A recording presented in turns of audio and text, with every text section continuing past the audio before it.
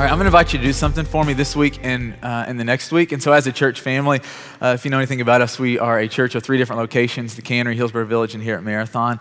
And for the fall, we're going to be jumping in a series through the book of Exodus. And I'm super excited about kind of jumping in that with you.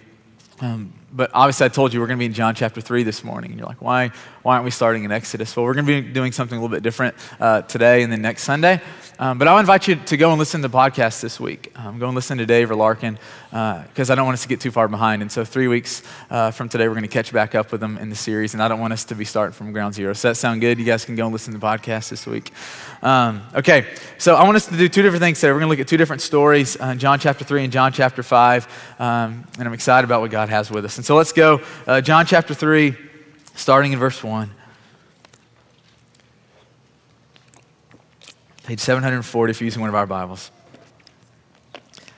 Now there was a Pharisee, a man named Nicodemus, who was a member of the Jewish ruling council. He came to Jesus at night and said, "Rabbi, we know that you are a teacher who has come from God, for no one could perform the signs you're doing if God were not with him." Jesus replied, "Very truly I tell you, no one can see the kingdom of God unless they are born again." "How can someone be born when they are old?" Nicodemus asked. "Surely they cannot enter a second time into their mother's womb to be born." Jesus answered, "Very truly I tell you, no one can enter the kingdom of God unless they are born of water and the Spirit. Flesh gives birth to flesh, but the Spirit gives birth to spirit." And so here's what hit me about this conversation, this first story that we're going to be in this morning. I think this is so beautiful. Here's this guy named Nicodemus, and he's just this very, just incredibly good religious old Southern boy. Reads his Bible, goes to church, prays the prayers, nice to people. He's heard some things about Jesus. He's seen Jesus maybe do a few things. He's on this spiritual journey. He's on this pursuit of truth. Here's what's interesting about this conversation as well. Do you notice that Nicodemus comes to Jesus at night? I go, why do you approach someone at night? 2,000 years ago, so that you're not seen. So that you can hide. So that you cannot be recognized and noticed. And so I want us to see what's going on in John 3. It's so much more than just this story that happened 2,000 years ago. I want us to be in this story. So here's what hit me is that there's this man who grew up in this religious system. This religious way of doing life and viewing life. And yet there's something about Jesus that has stirred something deep in his heart. There's something in him that knows that there's more than what he's living. That there's something deep in that knows that there's more than what he's experiencing and seeing. And so he goes to Jesus. But he goes at night. He's searching and asking questions, but he's not quite ready to be seen with Jesus, to be identified with Jesus. Maybe he knows the cost of being associated with him, what it will mean for him, his future. And he's just not quite ready for that yet. And I love this story because Jesus speaks right into his fear. He goes right to his heart. He goes right to the central issue. There's no beating around the bush. There's no small talk about the weather change. He looks at Nicodemus and he says, no one can see the kingdom of God unless they are born again. And he says again in verse 5, he says, "Nicodemus, no one can enter the kingdom of God unless they are born of water and the Spirit." And so the kingdom of God, we don't have enough time to talk about what the kingdom of God is today in the short amount of time that I'm going to try to talk about it. If you ever heard about the kingdom of God, this is the best, 1 paragraph description I can give to you. It is the reign of Jesus Christ on this earth. It is the overthrowing and defeat of Satan and all evil and all darkness. It is forgiving sinners and setting them free. It is the eternal heavens flooding this earth.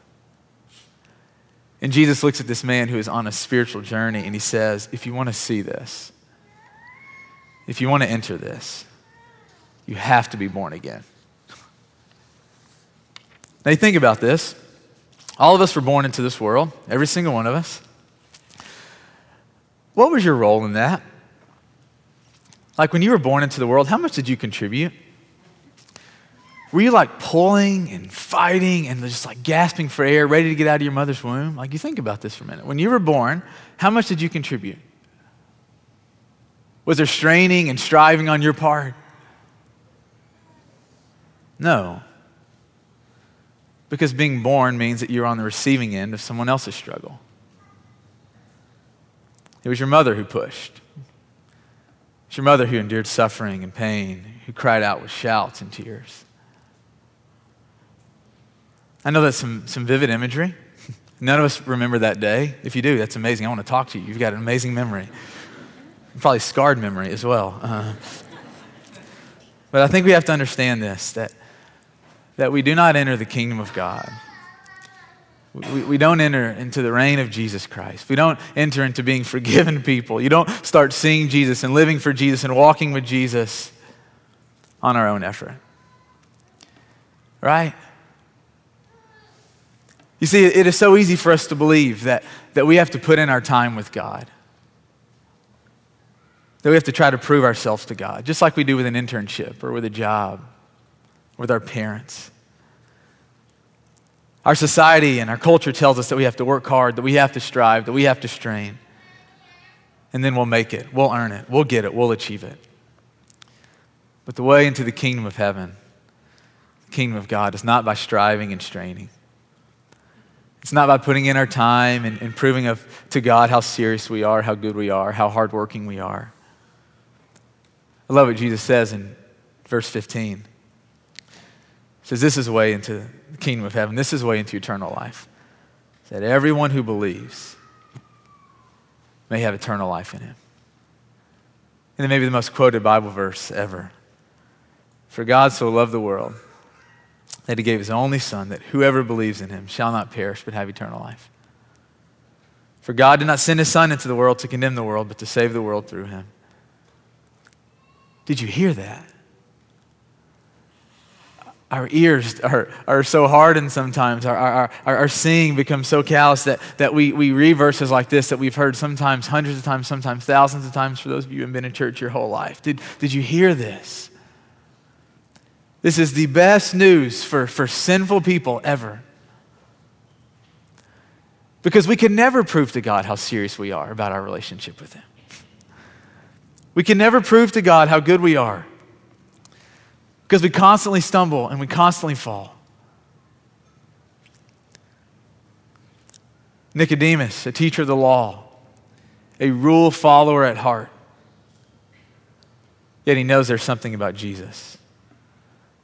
Something about this system that he is in, this religious way of doing life, where I do something good and I get rewarded. He knows that there's something intrinsically about that is broken.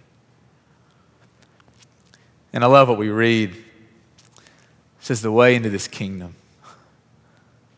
the way into eternal life is by believing in Jesus, is in trusting in Jesus. Not just here, but here. Believing and trusting in a God that loves us so much that he would have a Son sent for us. And just like your mother, just like my mother who went through labor, who endured the pain and the suffering to deliver you, to deliver me, so God sent Jesus to endure the pain and the suffering. So the Father sent the Son who endured the cross and the crying and the pain and the blood. And why was that? Because God so desperately wanted to deliver you and me, to forgive us of every sin, to bring us into the glorious kingdom that he has established on earth, that he is advancing, that will go on into the next life. Do you believe in Jesus? Do you believe in Jesus? Do you trust in Jesus? And I love how Jesus finishes this conversation with Nicodemus in verse 21. I didn't read all this today, obviously. You go back and you can dig in later. I just want to hit a few things in this text. I love verse 21. This is where Jesus kind of finished his conversation with him. He says, but whoever lives by the truth comes into the light. John chapter 1, verse 9, Jesus himself is called the light. And here's what I believe Jesus is saying in verse 21, that anyone who wants to really come to know the truth in this life, the truest truth in this life, will come to Jesus and will stand with him. I think it's significant that Jesus is looking to the eyes of Nicodemus as darkness surrounds them. And he looks at him and he says, if you are really committed to finding and living by and into truth, you will be identified with me. Not in the dark, not in the shadows where you have nothing to lose, but in the light where you have everything to gain. You see, I think Nicodemus and this conversation are important to us at Marathon 2,000 years later for several reasons. Here's one. That many of us, we see something about Jesus that is stirring something so deep in your hearts. Like the reason that some of you are here today, maybe you just think you came to because your friend invited you, and or whatever the reason is. If you're not a follower of Jesus, the reason you find yourself here this morning. There's something that is stirring in Nicodemus' life. There's something that is stirring in so many of your lives about Jesus. You see something different in him, in your roommates, or in your spouse, or in your coworkers. You've heard of Jesus, and there's something about the life that you're living, the system that you are caught up in, the way that you are trying to organize and structure your life, and you just realize that there is something intrinsically broken about it. And here's what Jesus is saying to all of us, but especially to those that don't yet know him and follow him. He says, when you come to me, when you're not afraid of what others will think of you, when you're not afraid of what it's going to mean for you or what it's going to cost you, when you understand that I am what your heart and your life is looking for, when you understand that all of your life's purpose is found in me, when you believe that I was crushed to forgive all of your sins, that God's not hanging it over your head, that the full weight of your sin was laid on Jesus so that you could be forgiven, so that in this life you could experience freedom and joy and peace. When you understand that how much the Father loves you, that he would send his Son to die for you, I go, there is no greater love than a parent's love for their child. And you see just the love of God that he has for us, that it's so much harder to watch your son suffer than it is to suffer yourself. The Father shows us the full extent of his love, that he allowed Jesus to be crushed for us. And Jesus says, if you want to see me, if you want to experience this full life on earth as you will in heaven, just come into the light. Be fully identified with Jesus. Don't be afraid. Don't be ashamed. Don't find yourself in circles or in places where you're ashamed of Jesus. Stand with Jesus in the light. Live with him in that place. Do you believe? Do you want to enter the kingdom of heaven? You're in a good place. You're searching. You're on a spiritual journey. I also love Nicodemus because I think it speaks to many of us who are believers. It is so easy for us to come to Jesus, to enter the kingdom, and then to become content, to coast, to become tired. And many of us, we've entered the kingdom of heaven. We've been united with Jesus, and yet we're not seeing the kingdom of God. Our heart's not beating for Jesus. It's like we have these spiritual cataracts on our eyes. And I know how life and jobs and school and kids and marriage and finances and everything else this life has to throw at us, it has this way of clouding our eyes. God's word to us, if this is where we find ourselves, if we're complacent or tired or stressed or burnt out, our prayer is to keep coming to God and say, God, give us more of you. Give us more of the Holy Spirit. Give us more of your love. Give us more of your mercy. Give us more of your goodness. Give us whatever it is that you have for us. This is the first story. Man on a spiritual journey. Second story I want us to look at real quick, John chapter 5. I'm going to read these 9 verses, make a few comments, and then just ask us a question, then kind of move in the rest of our teaching. So I want you to hear these words, John chapter 5. It says, sometime later, Jesus went up to Jerusalem for one of the Jewish festivals, starting verse 2, John chapter 5. Now, there is in Jerusalem near the sheep gate a pool, which in Aramaic is called Bethesda, and which is surrounded by five covered colonnades. And here a great number of disabled people used to lie. Listen to this. The blind, the lame, the paralyzed. The blind, the lame, the paralyzed. The blind, the lame, the paralyzed. One who was there had been an invalid for 38 years. And when Jesus saw him lying there and learned that he'd been in this condition for a long time, Jesus asked him, "Do you want to get well?" "Sir," the invalid replied, "I have no one to help me into the pool when the water is stirred. While I'm trying to get in, someone else goes down ahead of me." And Jesus said to him, "Get up, pick up your mat and walk." And at once the man was cured. He picked up his mat and walked. I love several things in this story, that Jesus is on the way to this religious festival, and yet he's not too busy to notice the hurting. I love that Jesus sees this man and he asks about him. He inquires of his situation. He cares. There's compassion in the heart of Jesus for all people. I love that Jesus doesn't ask this man if he has faith that if Jesus can heal him. What does Jesus ask him in John chapter 5? Do you want to get well? You see, it's about the character, the goodness of Jesus. Let me ask you this question. Do you believe that this Jesus is the same Jesus today? Don't give me the Bible answer. I want you to think about this, like really in your life, when you think about this, the God that you read about right now, the God that we're talking about, do you believe that he's the same God that you pray to? Is this Jesus the same Jesus? Okay. I believe that one of the things that God is doing, one of the ways that he wants to work in our church in this next season is through healing.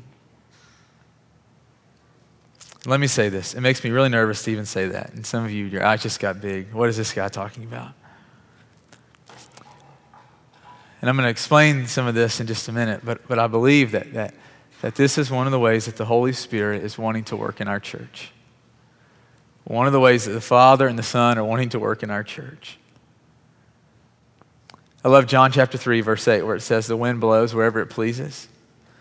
You hear its sound, but you cannot tell where it comes from or where it is going, and so it is with everyone born of the Spirit." And I know this might sound crazy to some of you, and that's okay. But I have to share this. And then we get to make the decision what we're going to do in response. And I'll say this as a disclaimer. Even if this makes you a little uncomfortable, even if this idea of healing, if it's not what we thought God was like, if we didn't think this is what God did, I just invite you to really listen, to weigh, to discern, is this good? Is it God glorifying? And so we don't do this very much, but I think that this might be some things that God is trying to speak into our church. And so I just want to share a few things with you this morning. Several months ago, a girl from our church, her name is Mary, loves Jesus so much, follows Jesus. She had a dream one night. And in her dream, she saw that this venue, 10 o'clock specifically. And in her dream, what she kept seeing, kept sensing was that God was wanting to start healing people at Marathon. Start healing us. Start doing what only he can do as we gather. She tells us that, and we're like, okay. Write that down in my prayer journal. Kind of sit on that for a while. Okay, I don't know what to do with that, God. That sounds cool. This whole dream thing is still really new to me in the spirit. Sounds like you. You healed people all throughout the scriptures. Why would you quit healing people today? Just kind of wrote that down, tucked it away. A couple months later, this girl from our church named Helga sit right over here next to Chris Ann most weeks, and Helga just moved back to Honduras, and she kind of had this vision that as a family here at Marathon, that more and more of us are going to come to really know and experience Jesus as Lord. That we were going to enter into a season of learning that life is so much more than just about showing up on Sunday, but we're going to start to understand the goodness and the power and the realness of the Holy Spirit as he works in all Christians' lives, not just some, all. She had this specific word for Andrew and I, and she said, hey, as you start to see people step into life and greater life with Jesus and the Holy Spirit and with the Father, she said, it's going to be your job to be courageous. And we're like, crap, what does that mean? You never want someone to tell you to be courageous when something easy's on the horizon. Like, so I write this down, put it away. Go have coffee with my sister Laura. About a month and a half ago, her and her husband Mike, just incredible people, our church family. And we're sitting down having coffee, and she is just lighting my heart on fire. One of these lines that she said to me, she said, Brandon, the Lord is wanting to set all people free. Lead our people there. I'm like, God, what are you doing? Like, I didn't know you work like this, God. It is clear that you're trying to speak into my ears, and the reality is that I'm so hard at hearing. I need you to keep speaking louder because I don't know what you're saying. We were on vacation about a month ago. I know this sounds crazy to some of you, and that's okay. Just hang with me. Keep listening. And in the middle of the night, I just had this dream. And in my dream, the only word that I saw was the word healing. And I woke up and I was just kind of writing this down and trying to discern and think through what I was hearing and seeing. And I felt like what the Lord was saying is that we were supposed to hold a healing service at Marathon. And I'm like, what? I've been a Christian for 31 years. I've never been a part of a healing service, ever. In fact, that scares me because the only thing I've ever seen is on TV where it just seems to be really weird and very showy. And the more I just thought about it, I came back and shared with our team, and I'm going, guys, what do we do with this? Like, is this the Lord speaking to us? Like, is this part of the way that God still interacts with us, that he speaks through people and through dreams? I mean, this is what he says in Joel chapter 2 and Acts chapter 2, that young men and young women and old men and old women are going to see dreams and have visions. And I'm going, God, is this what you're trying to do in our church family? Like, are you wanting to start healing us? Like, are you wanting us to claim this by faith as your sons and daughters, that you are still a God who heals? Like, if this is what you want for us, we're going to go there, God. I've sensed the past kind of month and a half that as God's kind of been taking me on this journey, our team on this journey for the sake of our church, that God has been taking me personally on this same journey. And this sounds so funny, and I look at the room, and so many people of you guys I just know so dearly and have known me for a long time. The Lord has been putting on my heart to lay my hands on people and just pray for them, that God would heal them. So I just want to share a few stories of what I've been experiencing the past month and a half. We were at the beach, one of my favorite places to go in the whole world. And all of a sudden I hear this woman screaming, help, help. And she's waving her hand, and it's about 50 yards out in the water, and that's not very far, in the ocean, but there was this strong rip tide all week. In fact, there had been double red flags. People weren't supposed to be in the water. This guy gets sucked out there.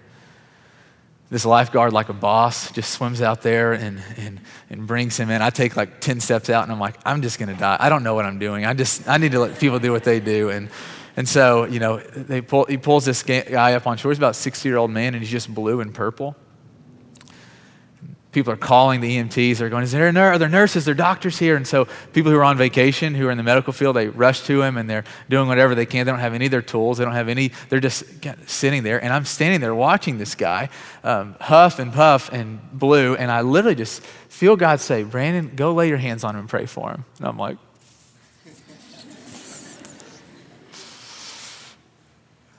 God, these are strangers.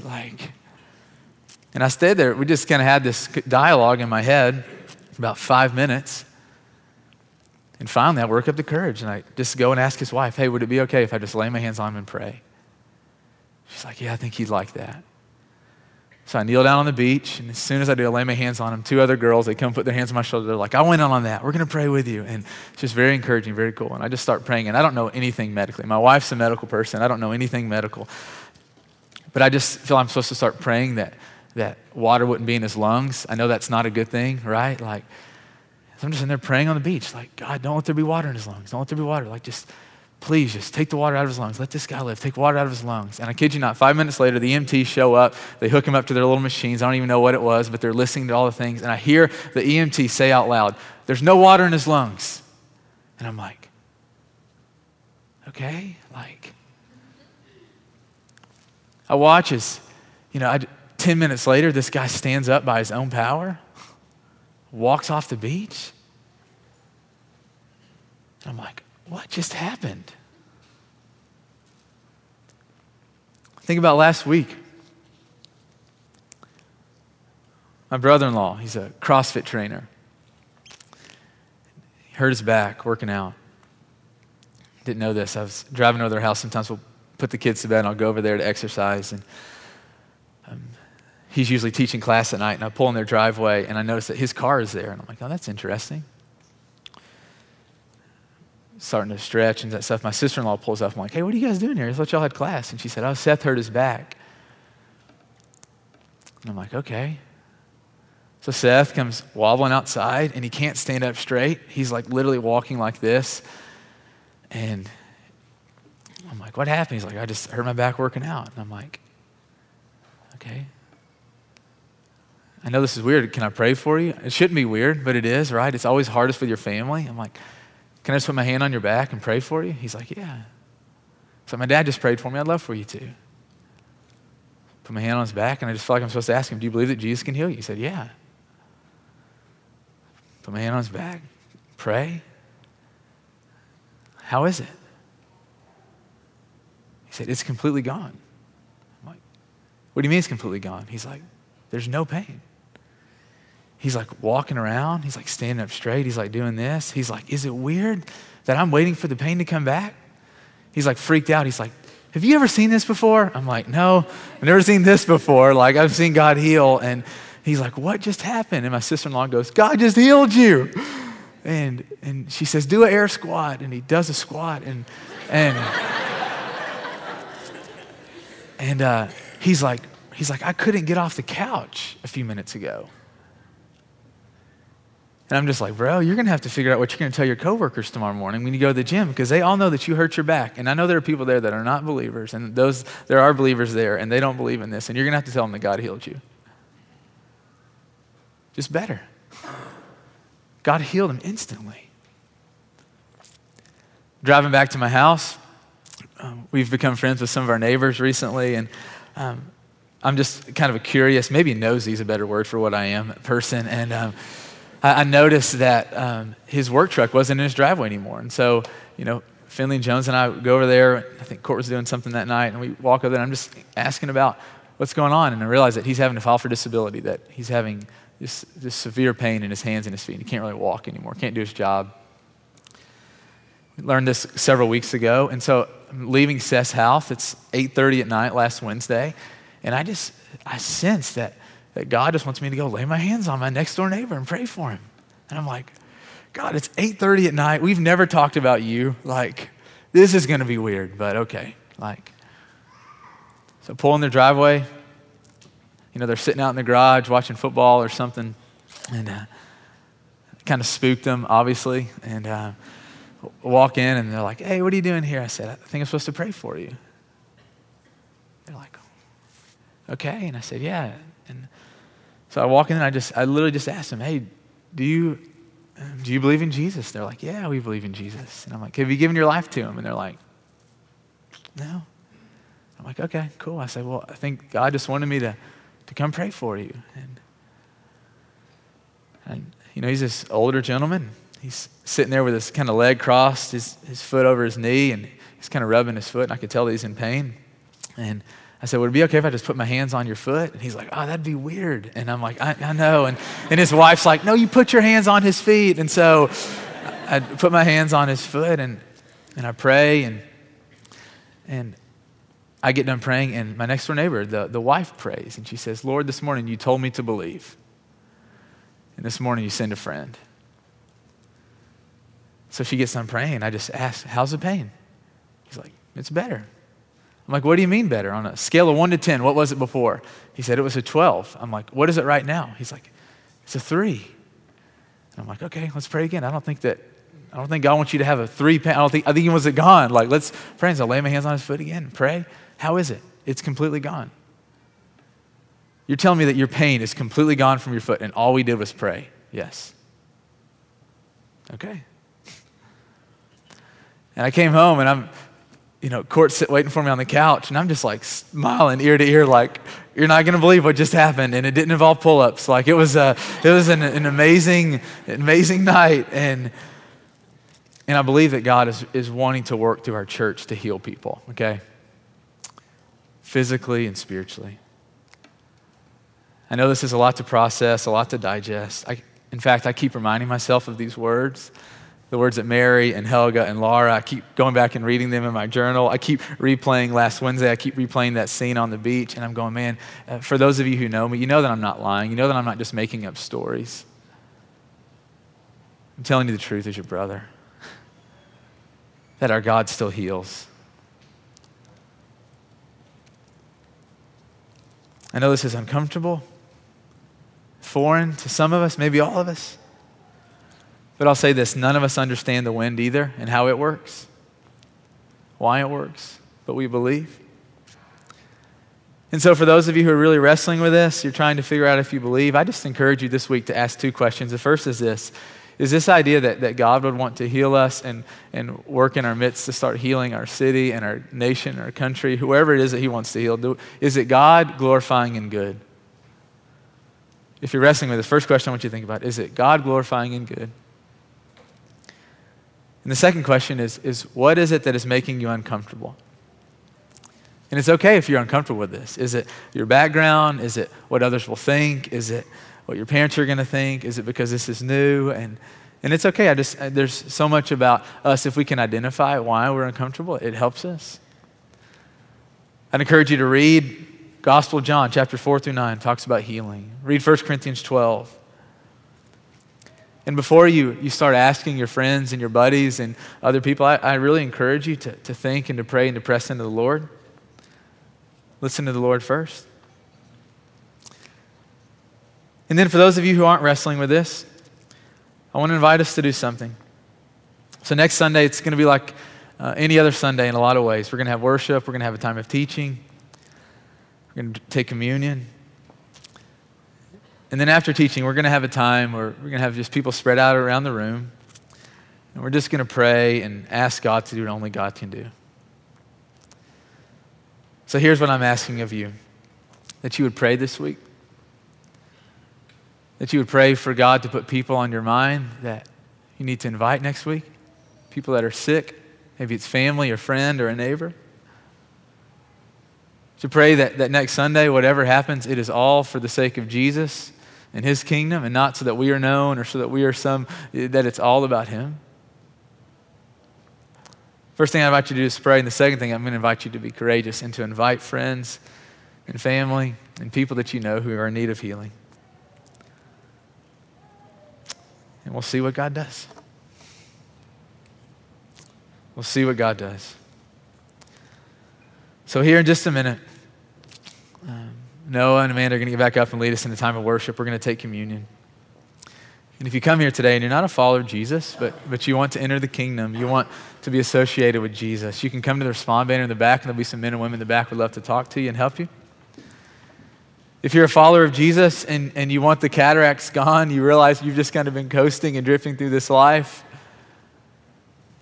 pray with the people that you came with. You can come to the back, there'll be people that would love to pray with you. The Respond banner. That God would just give you more of himself. And if you're already thinking about next week, start praying that God would put people on your mind. All right. I love you all so much. Let's pray and we'll take communion. God, thank you for today. Thank you for these men and women and these children. Thank you that you have created them in your image, that you love them, that you love us.